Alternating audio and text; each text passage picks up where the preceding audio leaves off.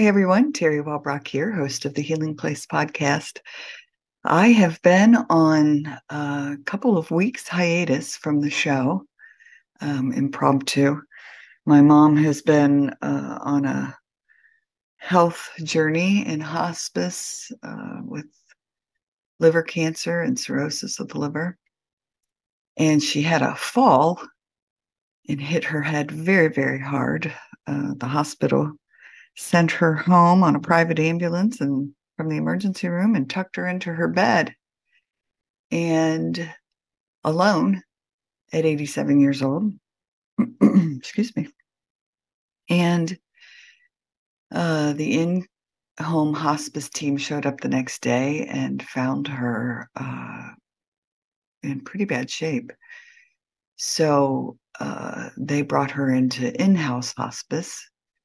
And when I talked to them and I talked to my mom, she just sounded off. Something was wrong. Like just didn't sound right. So I asked them if I should hop on a flight and fly a couple states to her. And they said that would probably be a good idea. So I did and ended up sleeping 12 nights on a couch in her hospice room from March 2nd until March 14th, my birthday. And as my sister was hanging a happy birthday banner over my mom's bed, so she was going to sing happy birthday to me, my mom took her final breath. And all I can say is that I saw something that will forever, forever be with me, because I said to my sister, she's smiling, she's smiling. Now, my mom had been not conscious? Is that the right word? For over 4 days, possibly more. It became a blur. Unable to speak, not opening her eyes. And this smile on her final breath lit up her entire face as if she was looking on something so magnificent. So I don't know who was there to greet her, an angel, my dad, Jesus, God. I'm not quite sure. The heaven pearly gates, I don't know. But all I know is that it lit up her entire being. And then she was gone. So, and after that, I went to my sister's place and slept on her couch for a few more days, waiting for my flight to return home.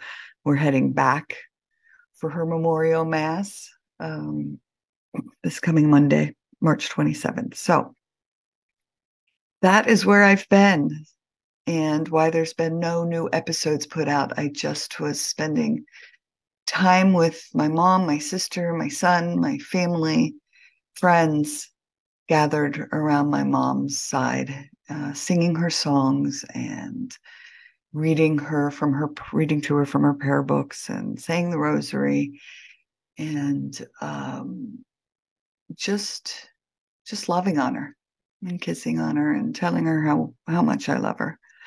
I'm so glad we had a chance to do our healing work over the last few years, as we both came to terms with our codependent relationship and her addiction history. But it was a perfect ending, I think, for her, as I could tell by that smile, but for us. So thanks, Mom, for that gift. I love you so much, and wow, am I going to miss you. All right, now for today's episode. Welcome, everybody, to the Healing Place podcast. I'm your host, Terry Wellbrock, and so very happy to have with me today Lora Solomon. And she is a nurse practitioner with 30 plus years of healthcare experience, certified by the Institute of Functional Medicine, author, plant medicine advocate, and an expert in the intersection of between trauma and the physical body. So welcome, Lora. Thank you. Thank you. Happy to be here. Yes, well, we were having a great conversation before recording, so I should have recorded all of that. I So know. yeah, so talk to us. Well, one, before we get into this, I just want to remind everybody this is one of the special episodes that I'm putting out extra every week for the Healers of Hilton Head series, no matter where you're living in the world, which is now just found out last night in 123 countries. Folks are tuning in. Yeah, even if you don't live on Hilton Head Island or the Low Country area, this purpose of this series is to highlight and shine a light on these beautiful healers within my own community. So look within your own community. And so many of these healers also are able to work with folks all over the world. So, yeah, it's great to bring them to you anywhere. So anyway, just had to put that little bit in there. So yeah, Laura, talk to us about really, I guess we should start with the intersection of trauma or between trauma and the physical body. What is that? Well, to talk about that, I probably should just talk about my story because that's the best example. And you already mentioned that I'm an author, and in that book, really, what I do is I use my story to express a bigger story that we're kind of all in. But I grew up in a religious cult. Of course, when I was in it, I didn't know that's what I was in it, what I was in. So was, and like any cult, it wasn't all bad. There was a lot of positive, but there was also some really dark aspects to it. And then gradually got away from that and decided I was going to be a scientist. I had enough of that crazy religious whatever. I was like, this isn't right. I'm going to be a logical, rational scientist, and I'm going to go to college, and I'm putting all that behind me, which I did, and I did well in school and I loved it. And pretty quickly after I became a nurse, as I started with an associate's degree and RN in a Catholic hospital, I was I was like right away able to see this isn't healthy either. And in a way, it was like almost like another cult. It was very dysfunctional. And on one hand, it was like, oh, we're doing good in the world, we're saving lives. But then I could see this just underlying dysfunction. So I was like, wait a minute, like what's happening? But of course, I had invested time and energy, money, and I was kind of bought in. Meanwhile, I had not even started to unpack my own trauma. And so, as we know, and probably everyone listening here, if they're listening to this, they understand, eventually that has to be dealt with. It kind of doesn't go away. And it started out first with chronic pain that no one could explain. Like, I'm healthy, I'm young, I eat right, I do all the things, I go to the doctor, all my labs are normal. And it's like, why do you have chronic pain? Nobody knows.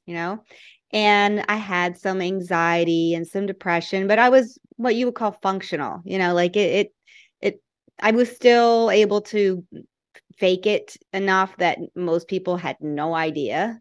And on the outside, it looked, I was able to make things look good on the outside and hide what was going on the inside, which is kind of what I learned growing up in this cult. Like there's all this stuff going on in secret, but on the surface, when you show up in church, you are all dressed up and you're singing the songs and you're leading the church. And so it was just like it was a learned behavior to hide what was going on. And yeah, so that went on for a while, and the chronic pain went away, and then I lost a body part. You would have thought that would have gotten my attention. For me, it was an ovary. They say, oh, you can live with that. You got two of them. You'll be fine. And so, but nobody could explain why that happened, like why a part of my body literally tied itself in a knot. And I ended up in a surgically, emergency to have this ovary taken out or I would have died. But it was Wow. like, well, that just happens. I'm like, okay, just go on with your life, because the scientific cult that I was in did not have a way to even address that, talk about it, understand it. It was just all this very materialistic you're kind of a flesh robot and there's not anything else to you. That was what I learned as a scientist. And so I go on a few more, years or so. I was on medication for depression, anxiety, which I didn't really like, but I didn't like how I felt off of it either. So that was really all I was offered. And surprisingly enough, and I don't know if it was because I was such a good actress and I was able to almost tell the therapist what they wanted to hear, which is silly, but it's like those old habits die hard, or that I was seeing therapists who were not insightful enough or understanding enough to really see a trauma pattern, like to spot it when it was right in front of them. But it ended up, the pain came back. And so I went back again to the doctors and this, that, and was do this test. We think it's this diagnosis. Let's try this. Let's try that. One medicine dropped my blood pressure so low, I ended up in the emergency room. Another one burned a hole in my esophagus. So I had an ulcer, and so, but this was the best that modern medicine, and I was a nurse practitioner married to a doctor by this point. I was seeing the best of the best, the specialists, and this was the best they could offer me. And finally, in an act of desperation, I just said, okay, I guess I'm going to live with chronic pain the rest of my life. This is just my reality. And I went to Queens College. I lived in Charlotte at the time, to take a meditation class because I had heard that mindfulness can help with chronic pain. And it's funny now just how the spirit, God, the divine, whatever you call it, just pursues you with so much. God, it brings tears to my eyes. Just so much goodness. You got me crying because I felt it this past 2 years. Yes. Just so much. Anyway, pull myself together. Okay. So my teacher, my meditation teacher, happened to be a minister. So I would have never stepped foot in anything close to a church, but I would go to a college and take a class. But I guess my teacher was a minister. And she gave me a Harris Teeter bag full of cassette tapes. And I didn't even know what it was. She said, I think you would enjoy this. And it was Carolyn Myss. I don't know if you know of her, Carolyn Myss. It's Myss. It was a book called The Anatomy of the Spirit. And what Carolyn Myss was a self-identified medical intuitive and an energy worker. And she was able to see how your energy patterns would eventually create illness in the body. And I had never heard that this was a thing.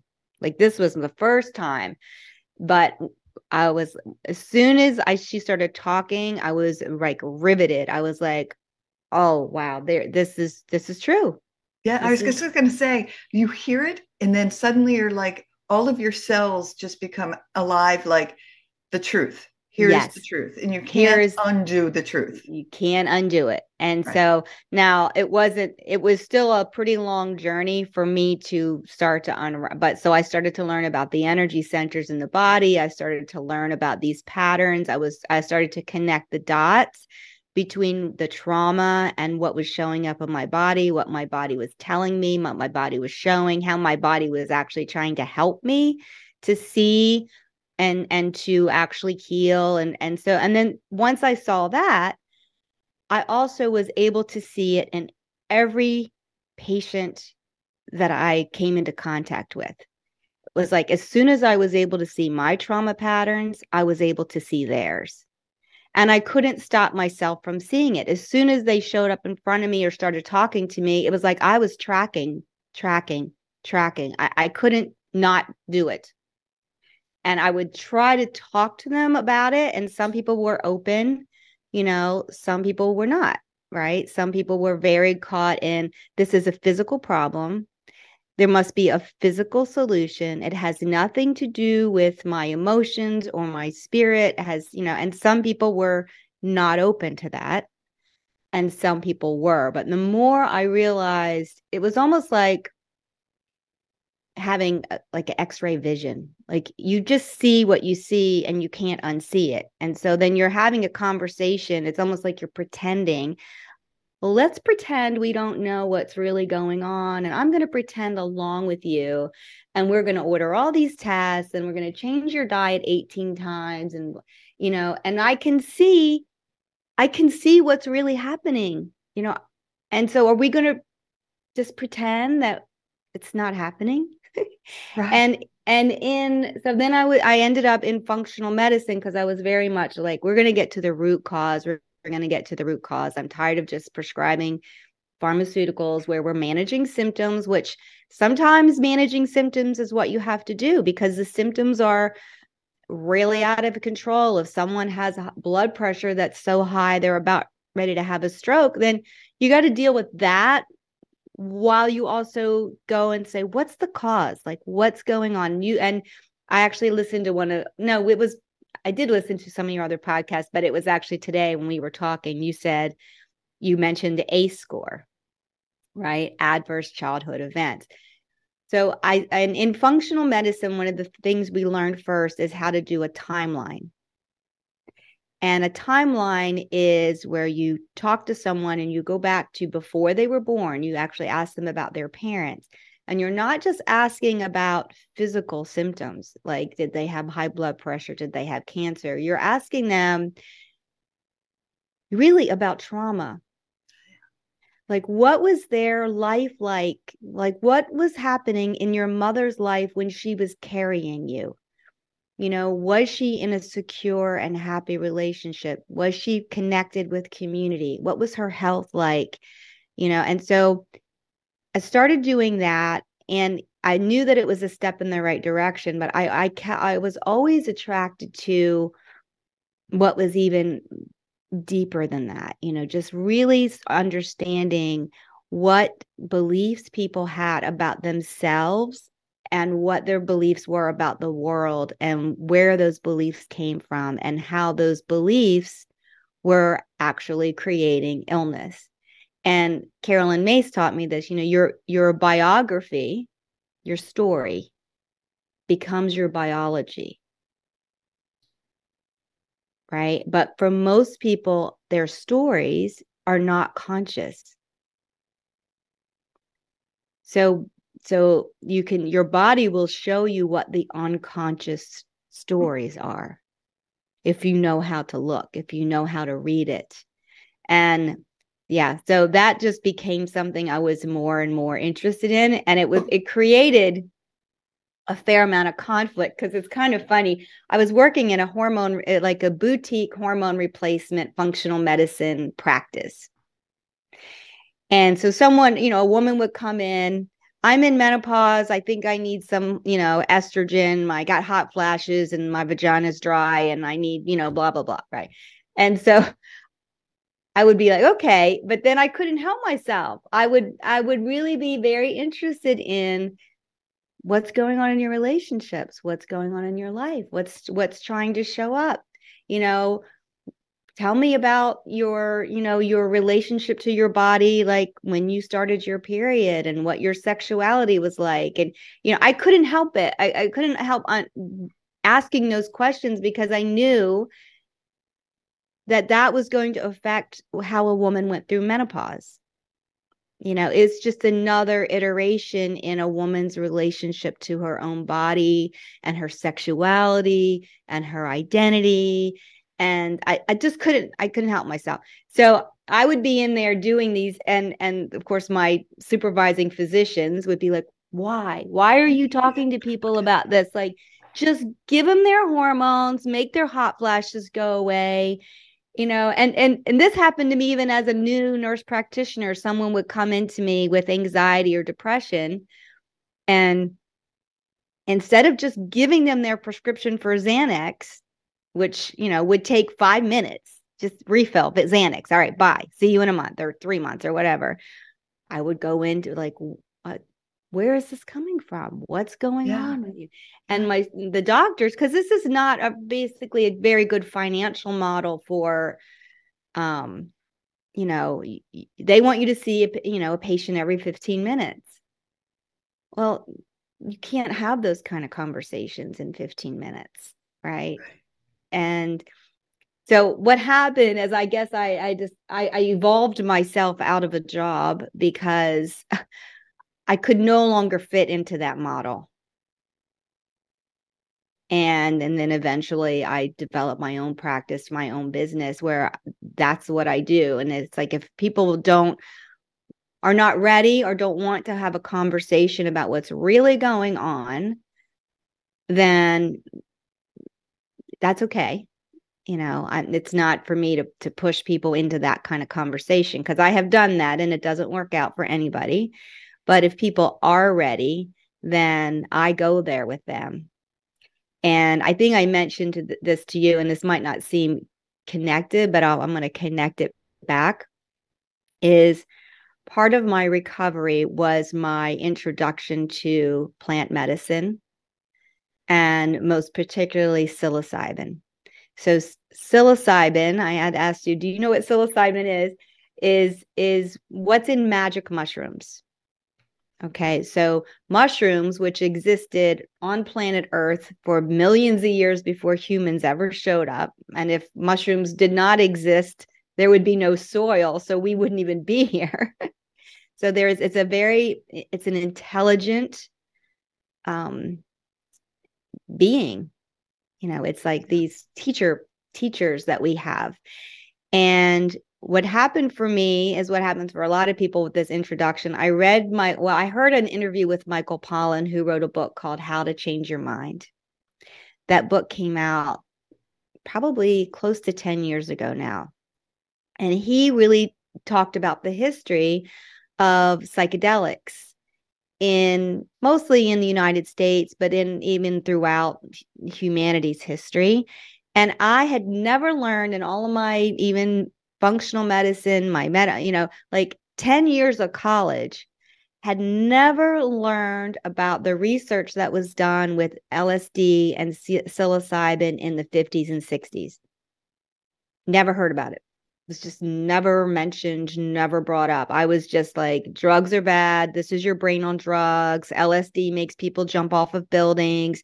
You're going to take this. You're going to be a scrambled mess. You're going to go insane. Like, just right. So I just didn't understand the potential healing of these substances.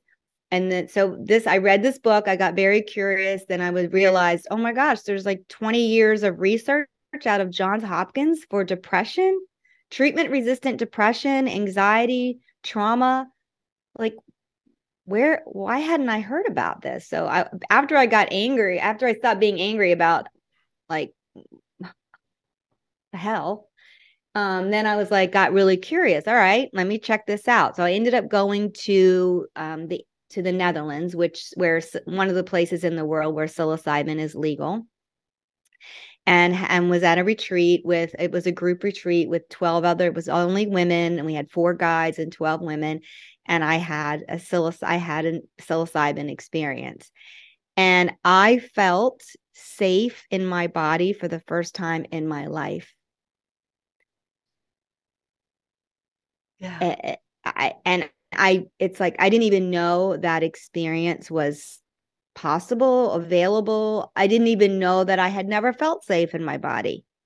It's like, you just don't know what you don't know. So after I had that experience, I was like, okay, because this is something I already knew.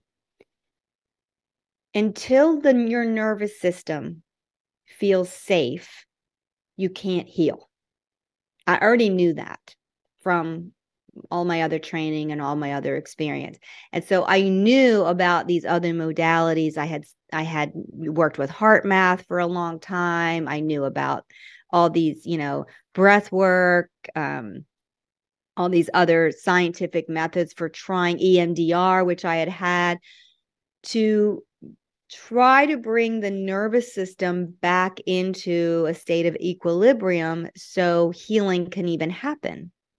Right. So for myself and for many people, that switch of being in fight or flight was just on.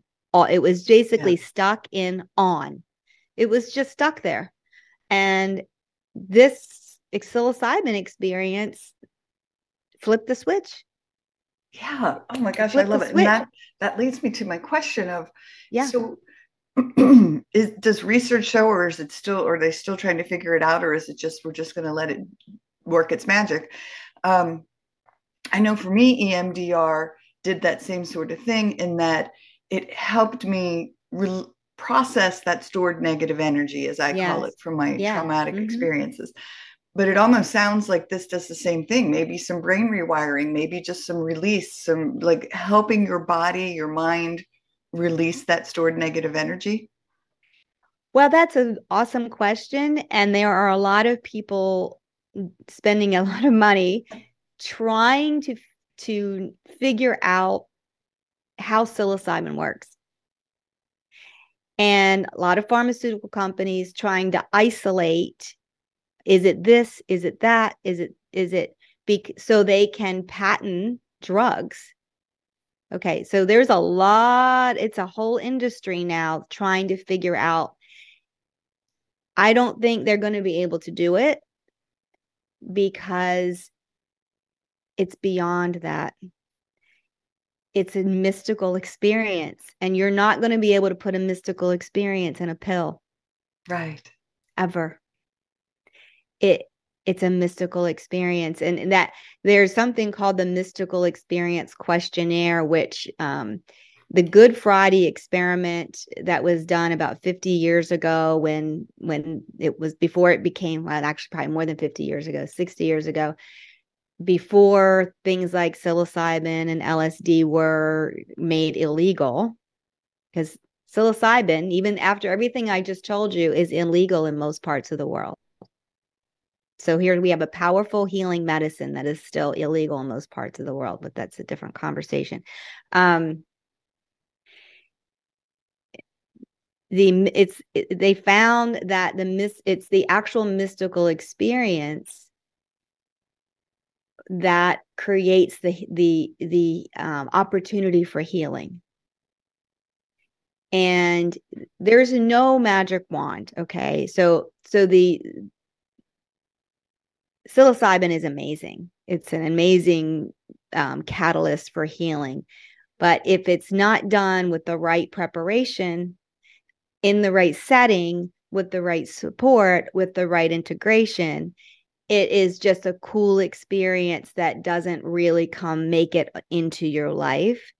So, right, there are many people that have taken, magic mushrooms and gone to a Fish concert, and they still have not healed their trauma, and they still, are having issues. So it's not just the intelligence that's in the substance. It's all aspects. And that's another thing that kind of the pharmaceutical industry, with their reductionistic approach, is always just trying to extract. We're going to find the molecule, we're going to extract it, we're going to patent it, and then we're going to put it out as a pill.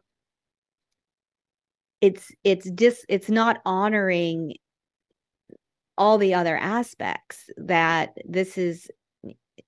First of all, it can't, there's not, you can't, it's the whole plant, it's the whole mushroom.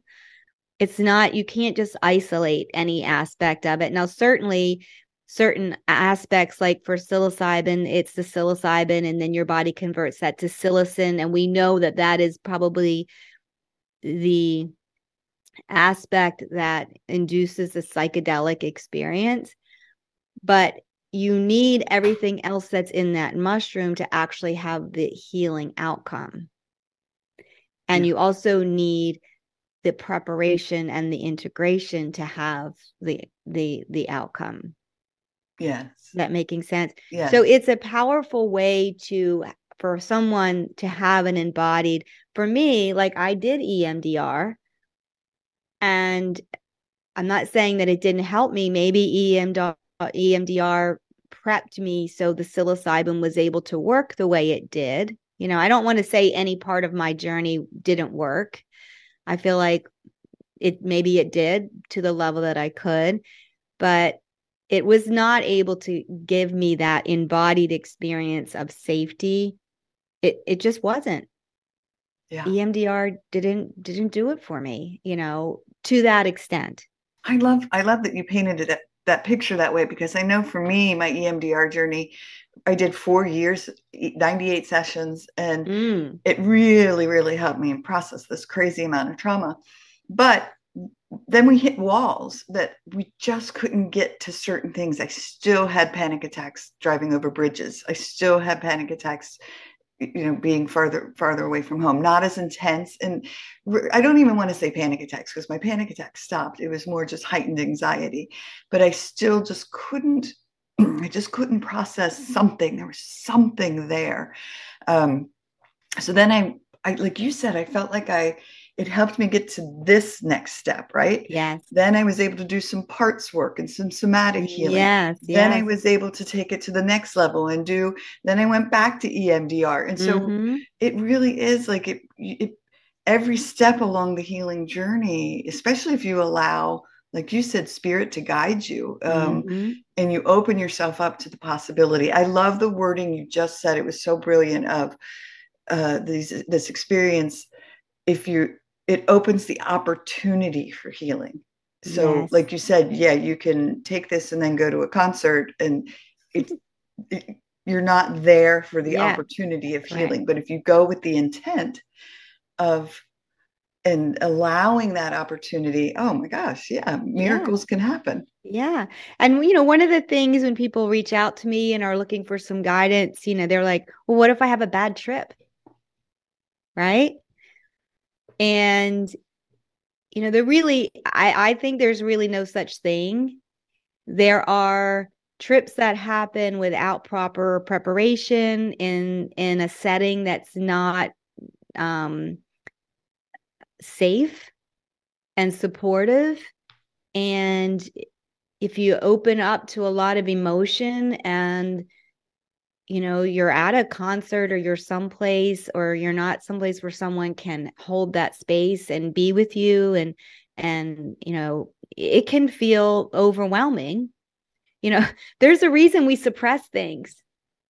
It's Yeah, overwhelming, right? right. So it's self-protective. So in a way, if you do something that intentionally takes the lid off and it all comes back, you feel whole, you feel amazing, but you also might feel overwhelmed, right? Yeah, Because there's all this emotion that you have protected yourself from, not consciously, but as a child.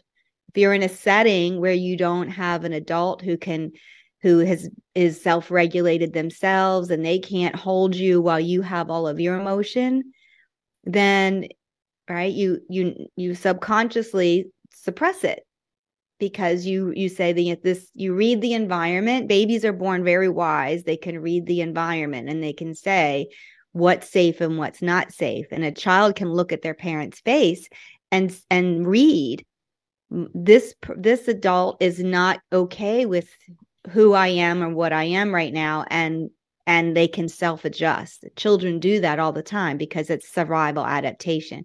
And that's what I write a lot about in my book, is just seeing, yay, my book, survival at it's writing that book. It's been about a year now since I wrote it. Is like it brought up a lot of trauma for me because I wrote about some things that were traumatic for me, but I didn't want to leave these things out because I felt like I didn't want people to feel sorry for me or look at me in a different way, but I also didn't want to leave parts of my story out because it wouldn't make sense. It's like there would be a gap. But there's one chapter in particular that I talk about something, and I had an editor that was helping me, and I noticed that when she was editing, she stopped reading, and then she also wrote me a letter and said, you need to warn people that this book could be triggering. And I was awake that whole night because I thought I had triggered my editor and put her into some kind of trauma response. And I wrote back to her and I said, do you think I should leave this out? Do you think it's too much? And she said, no, you should absolutely leave it in there, but you definitely need to warn people yeah, that And I was like, okay, I get that. Right. Like Right. I want to be respectful, but that I don't want to sugarcoat or make it, less honest Yeah. Yeah. because that, So I do, to go back for just a second, you had mentioned, and maybe before we hit record, microdosing. So yes. what, so being that is this illegal, like in the United States? Would someone So have to go to the Netherlands to have that's a this very good experience? question. So this present moment, what are we, November 2022, it is legal in Oregon in a therapeutic setting. It's legal within a study. It's been decriminalized in many places. And Colorado just recently voted to legalize it. So it's coming. There are and have been for decades people that do this, for lack of a better word, in the underground, that support people in using these substances therapeutically. There has existed this whole other arena of it's there, it's available. Yeah. Now, there are some people that do it in a religious context. So if it's your sincere religious belief that psilocybin helps you to connect with what you identify as God, then in the United States, we have religious protection. We don't have religious protection for recreational use, for anything like that, but we do in the United States. We have religious protection, and this is not just for psilocybin, it's for peyote, ayahuasca. These are other medicines that have been used. There's something called toad medicine. So there are other medicines, natural substances, or sacraments really is probably the better word. So these are sacraments. And interestingly enough, there's a book called The Immortality Key, by a gentleman, Brian Morawski or something like that. And he has evidence that the communion that Christians were using to connect and commune with God was some type of psychedelic. So the original communion, this flesh of the gods, was some kind of psychedelic. So our human history of using this for religious reasons or to have a mystical experience, that's thousands of years. It's not. So in the United States, in a religious setting, with that as a sacrament, we do have religious protection. And then outside of that, Costa Rica, Jamaica, the Netherlands, there are other places, the Bahamas are other places that people go, and there are above ground, so we have underground and we have above ground. So places that have, psilocybin, ayahuasca, ibogaine is another powerful, powerful medicine out of Africa that its benefits for people with opiate addiction are far and away better than anything we have. Yeah. So these medicines are there. They've been there or these sacraments are there, or these ways of healing are there. And yeah, so bringing it back to, root cause, this trauma, and how trauma can be the root cause for a lot of illnesses. If you look at the adverse childhood events, and someone who has a score above, what is it, 7, their risk of cancer, heart disease, diabetes, Alzheimer's, like all of these things go up dramatically. Yeah. Even a 4 above is Yeah. So maybe I'm everything just thinking jumps. everything jumps. Alcoholism, it's like, it's just so it's there. Like the research is there. We know it. We have a healthcare system that just ignores it. Yes. It's like la la la la la la la. We're just gonna ignore that. Like what? Like we okay. Like, but Right. I'm not participating in that. Like I'm not gonna sit across from a human being and ignore who they are. Right. I'm not gonna do it. Gosh, I But remember well, and again, I've talked about it on the show a couple of times when I was first really got sick yeah. almost 2 years ago now after moving to Hilton Head and new And doctor, right? I had to find a new doctor. Ended up in front of this uh, doctor and very a younger person. So I thought, oh, this person will be more in tune with. open-minded. I was wrong. So they had my lab. She had my lab report sitting in front of her, and I had moved here perfectly healthy, and all of a sudden, my electrolytes are out of whack. My vitamin D levels, my vitamin C levels, my blood pressure's through the roof. Like 20 different things went wrong with me, and it all at the same time, right? And so I had tears in my eyes, and I was obviously a natural human emotion, upset, worried, sad.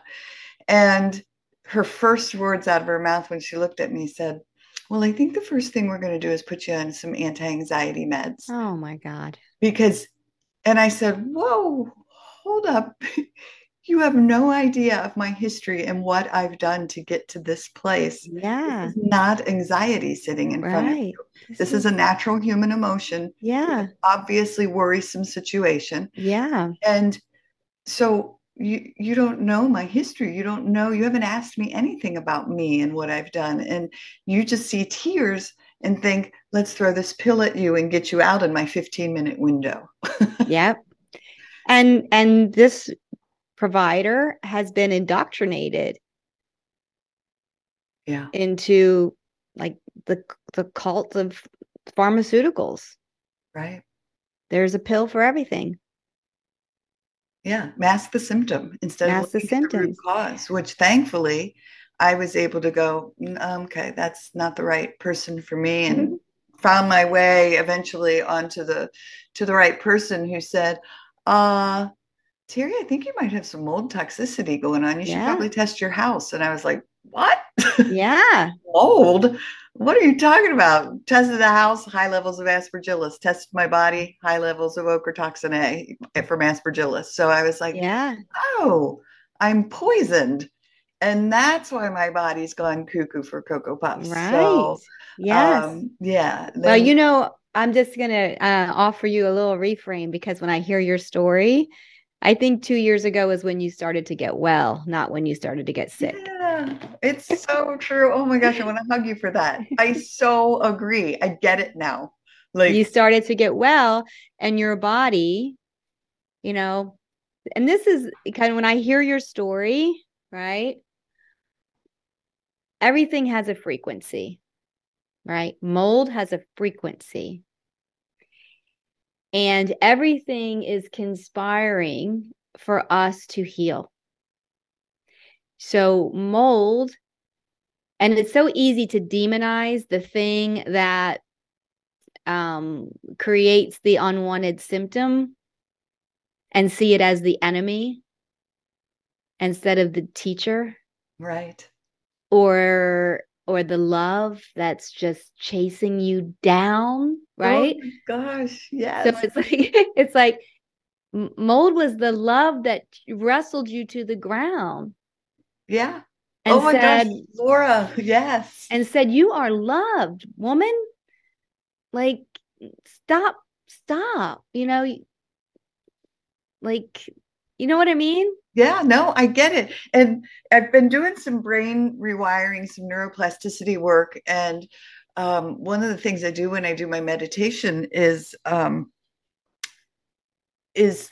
remind myself that it the mold was just that was like the final straw to for my body like to say enough, it's time to deal with all of this, it's time, but that I had been exposed to mold before, I had lived with mold before, I had cleaned it up before when we found a We're water spot in our surrounded by house. mold. What? We're surrounded by mold Yeah, all the we're time. surrounded by it. I mean, and so, I mean, I even had a doctor tell me on a really little side note when my kidneys started malfunctioning before I got to this place of healing. And I'd gone to this urologist, and he was like, you live in South Carolina, you might as well move. Like that was his response to it instead of compassion. So I, again, I'm now understanding with this brain rewiring. So now I've like said, it's not the mold. It's not the mold. Like that was just that thing that you needed, right, Terry? And so now we just You ripped were the last, stubborn, yeah, the like last most of us, carpet came right? out and we came across some mold patches. And I did not respond. As a matter of fact, I just got my labs back and all of my mycotoxins are back in the normal range. Like my body has learned. I processed, I did all the healing work. And so again, I love what you just said. And my heart hugs yours, my soul hugs yours, because that's very, very powerful. And then it's a great Yeah. message for everyone to hear. Yes. Yes. And that does not, I'm not into being in like, bypassing true suffering. And, this just journey to recovery is terrifying sometimes and will bring you right to the brink of facing your own death. Yeah. And, grief is part of it. So deep, sadness and rage and it's real. It's real. And it's just love chasing you down. Like, that's what it is. Yeah. Sometimes that's just, and many of us are stubborn. We don't want to let go of the old story about who we think we are, and what we think this life is. It's like we cling to that even though it's killing us. Literally, it can kill you. It's like that's what survival adaptation is. It's you respond to life in a way that you survive, and your body records that and says, this is the way to stay alive. Just do this over and over and over again. And the evidence that it works is in the mirror. Like you look in the mirror, you're still alive, right? So you can't really argue with that. But at the same time, it keeps you from evolving. It keeps you from growing. It keeps you from expanding. So then there has to be a leap of faith. Like a leap of faith, courage is the most important part of healing, hands down, because to go from just masking symptoms or chasing that material thing to actually healing, there is a leap. There is a leap of faith. And it just is, it doesn't have anything to do with religion or God, but it can. But it is like, okay, I'm going to literally face the fact that I'm not going to keep doing this the same old way because it's killing me. Yes. Yes. Oh my gosh, you have me teared up again. Like, oh my gosh, so powerful. Yes. Yes, yes, yes. It keeps So you from living. Like what you're it does. saying, it so resonates with me. The ocean used to be my favorite place in the world. Like I found such sanctuary in it. And then as I continued to do a lot of my EMDR healing work and so forth, I suddenly started becoming fearful of open spaces. And so being out on the beach, which is my favorite place in the world, scared me. And so, but again, I think I was being taken to that next. All right, it's time. You can't live like this anymore, Terry. You're still holding on to something. Mm-hmm. So, oh, very powerful. You're really speaking to me on a soul Yeah, level. yeah. And that's in the work that I do, I actually take people through a hero's journey. So I use the hero's journey as the framework for healing because I see healing as a hero's journey. Yeah. And so, Joseph Campbell, coined that phrase 100 years ago. It's not anything new. But when people start to see themselves and whatever they're going through as the hero, as on a hero's journey, it because we are meaning making machines. Like it's not what happens to us, it's the story that we tell ourselves about what's happening and the meaning about it. We're not like we were talking about our dogs earlier, right?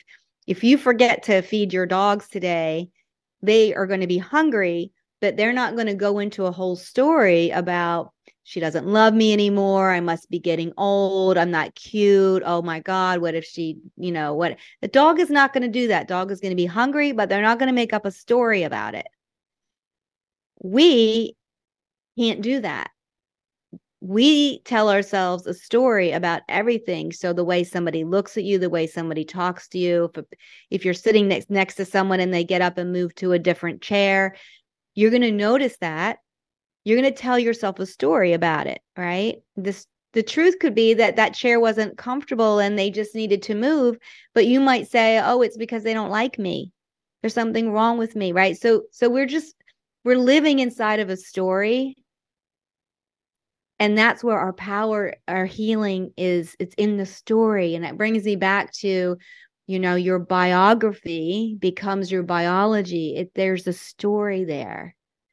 And when people realize that and how powerful it is to change the story, then they get into the driver's seat of their healing process, right? So even the story about mold, mold is attacking me. I'm a victim. Mold is going to kill me. Mold is going to destroy me versus mold is my partner.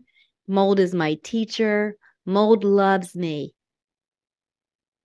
Mold is showing me something real and true. Like, do you see the difference? Yeah. Oh, totally. It's just a story. I mean, not mold just a awakened story. me, right? Yes, it awakened you. And for me, it could be like the pain in my body that I was feeling. I don't want to feel pain, right? So pain I wanted it to go away. But the pain was like love pursuing me. Like, yeah. And there's actually a Bible verse. I don't know. I think it's in Psalms, but it's surely goodness and mercy will follow me all the days of my life. That that the truer translation of that is surely goodness and mercy will pursue me. Yeah. It's so true. I know. And it's so beautiful. And there's nothing more sacred than to be with someone who's in a health crisis, because they are in that moment of being pursued, and to help them rest and stop and see it and understand what's happening, is well, it's something I'm really good at. I'm just gonna own that. Yeah. I mean, I'm sitting here going, holy moly, this is awesome. Brilliant. It is. Yeah. It's like, I think we all have a genius. I do believe it's then. That's part of the hero's journey. When you go on the hero's journey, you come out, you seize the sword. You come out of it with a genius, with a gift that was only yours and only available to you because of your journey. It's like, oh, it's so good, right? Yeah. And so, that's one of the swords that I've seized on my hero's journey, is a deep understanding. And now it's a gift. Like, I can be with anybody in any situation and just be in that gap of, you might not see it right now, but I can see it as clear as day. Right. And I'm going to hold in the gap, stand in the gap, hold that knowledge, hold that awareness, and you're going to see it too. Right. At some point, Awesome. In the fullness of time. I could sit here and talk to you for hours on end, but I know we're ready. Me too. Wrap it up. Let's wrap it up. So you may. Oh, wait a minute. You asked me about microdosing. Yes, and I'm sorry. You may have answered this, but just not to leave folks hanging. What is microdosing? Okay, I apologize. Yeah. Okay, so macro and micro, right? Macro is big, micro is tiny, right? So that you just kind of start there. So when people have a psychedelic experience that they might call a trip, or the research that's been done in these therapeutic doses, they are macro doses. Then people have what you would call a mystical experience. So elements of a mystical experience are you're not in your ordinary state of consciousness. Your perception of time, your perception of space, your perception of what is true is different. You actually come into contact with a truer truth than is normally accessible to you. You can experience visual changes, auditory changes. You're not like out of your mind. You don't forget who you are or where you are, or even what day of the week it is, or who's the president. It's not like you're disoriented, but you're you, but things are more open and you're seeing things in a different way. So that's a macro dose or a big dose experience. And microdose, and people microdose with all kinds of things, but let's just take psilocybin, for example, is a much, much smaller amount that you would take once a week or twice a week. There's different ways to microdose, and there's not actually been any research. All of the data is anecdotal data. So there's no double-blind randomized control studies. These are all people doing it and reporting back, but there are a lot of people who have made these reports. People do microdose. I'll talk about psilocybin specifically for depression, anxiety, overall brain health, memory, creativity, being able to get into flow states to help with cravings for sugar, nicotine, other substances. So people do it for a lot of different reasons. And it's a much smaller amount. So just give you an example, a macrodose could potentially be 3 to 5 grams of psilocybin. A microdose is 0.05 to maybe 0.1 grams. So much, much, much, much, much smaller. And the kind of paradoxical piece is that your microdose is perfect, spot on, when you actually can't feel anything.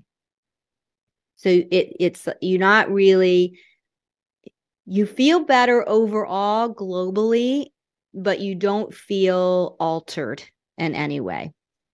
And I created a microdosing course because many people who have a macrodose experience are then interested in the potential benefits of microdosing.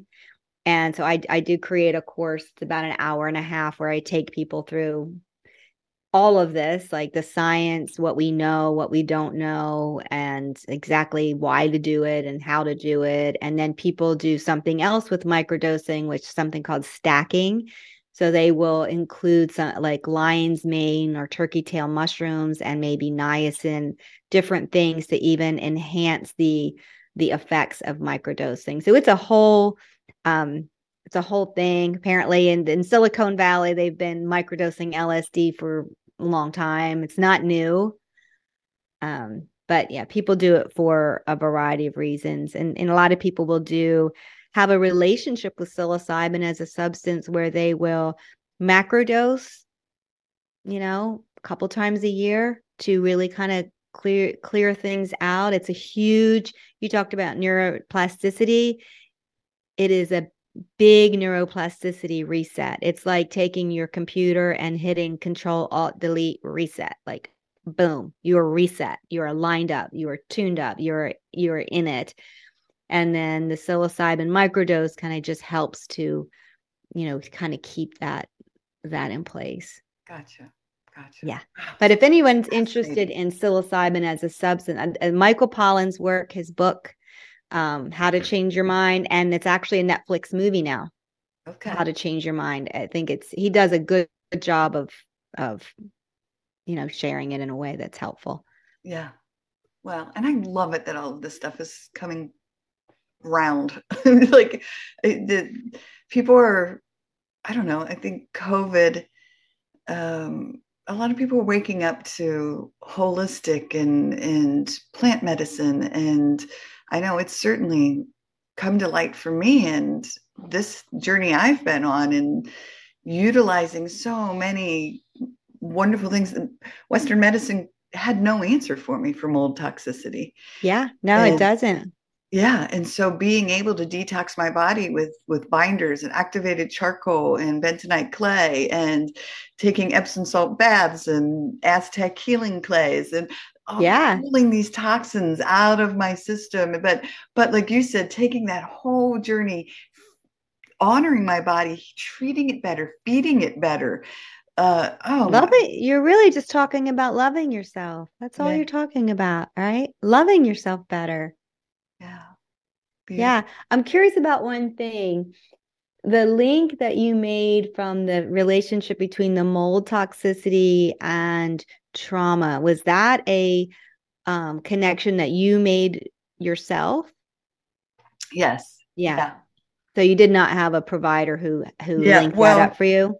no. I mean, I talked about it a little bit with with my nutritionist in Bluffton, but I, again, I'm always open to anything that comes across my radar, like anything that comes across my path. And um, I had put part of my story out on Nextdoor and through this mold journey, and someone, a neighbor, reached out and said, "Oh my gosh, I have experienced, I had mold toxicity in another place in North Carolina."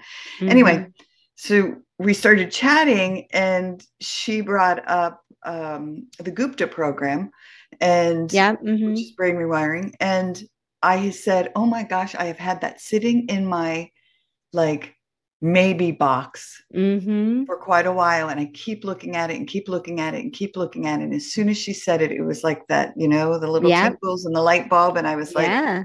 there it is. Okay.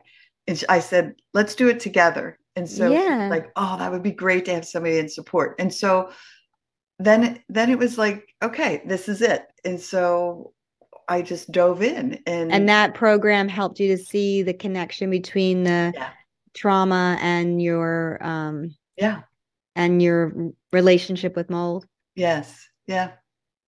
And so Cool. that's what I've been doing, just a lot of, daily meditations and mindfulness and the practice just to do the brain rewiring. And what a huge difference it's made. Yeah. Yay. Yeah. Yeah.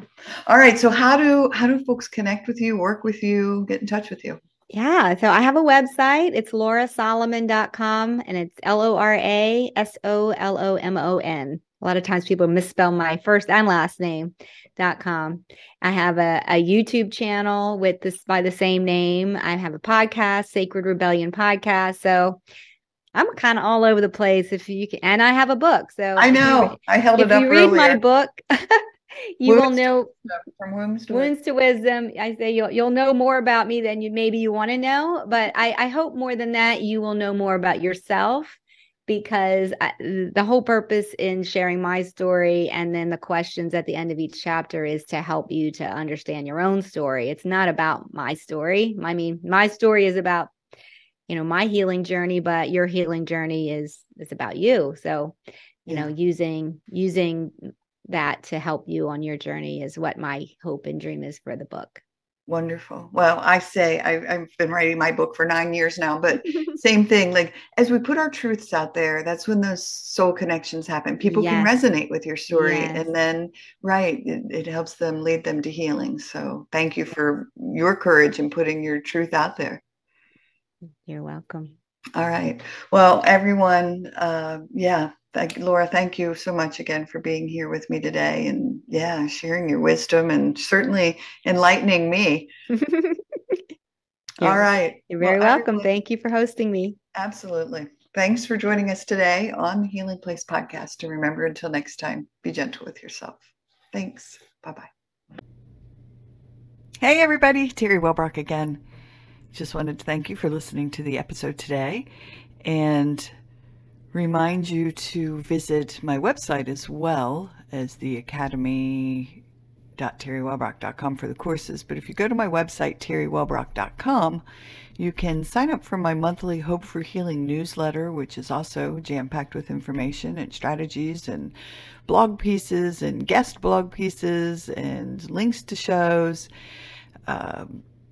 and just a great space for, again, healing. Thanks for, again, being here and being a part of this healing space. I very much appreciate you. All right. Bye-bye.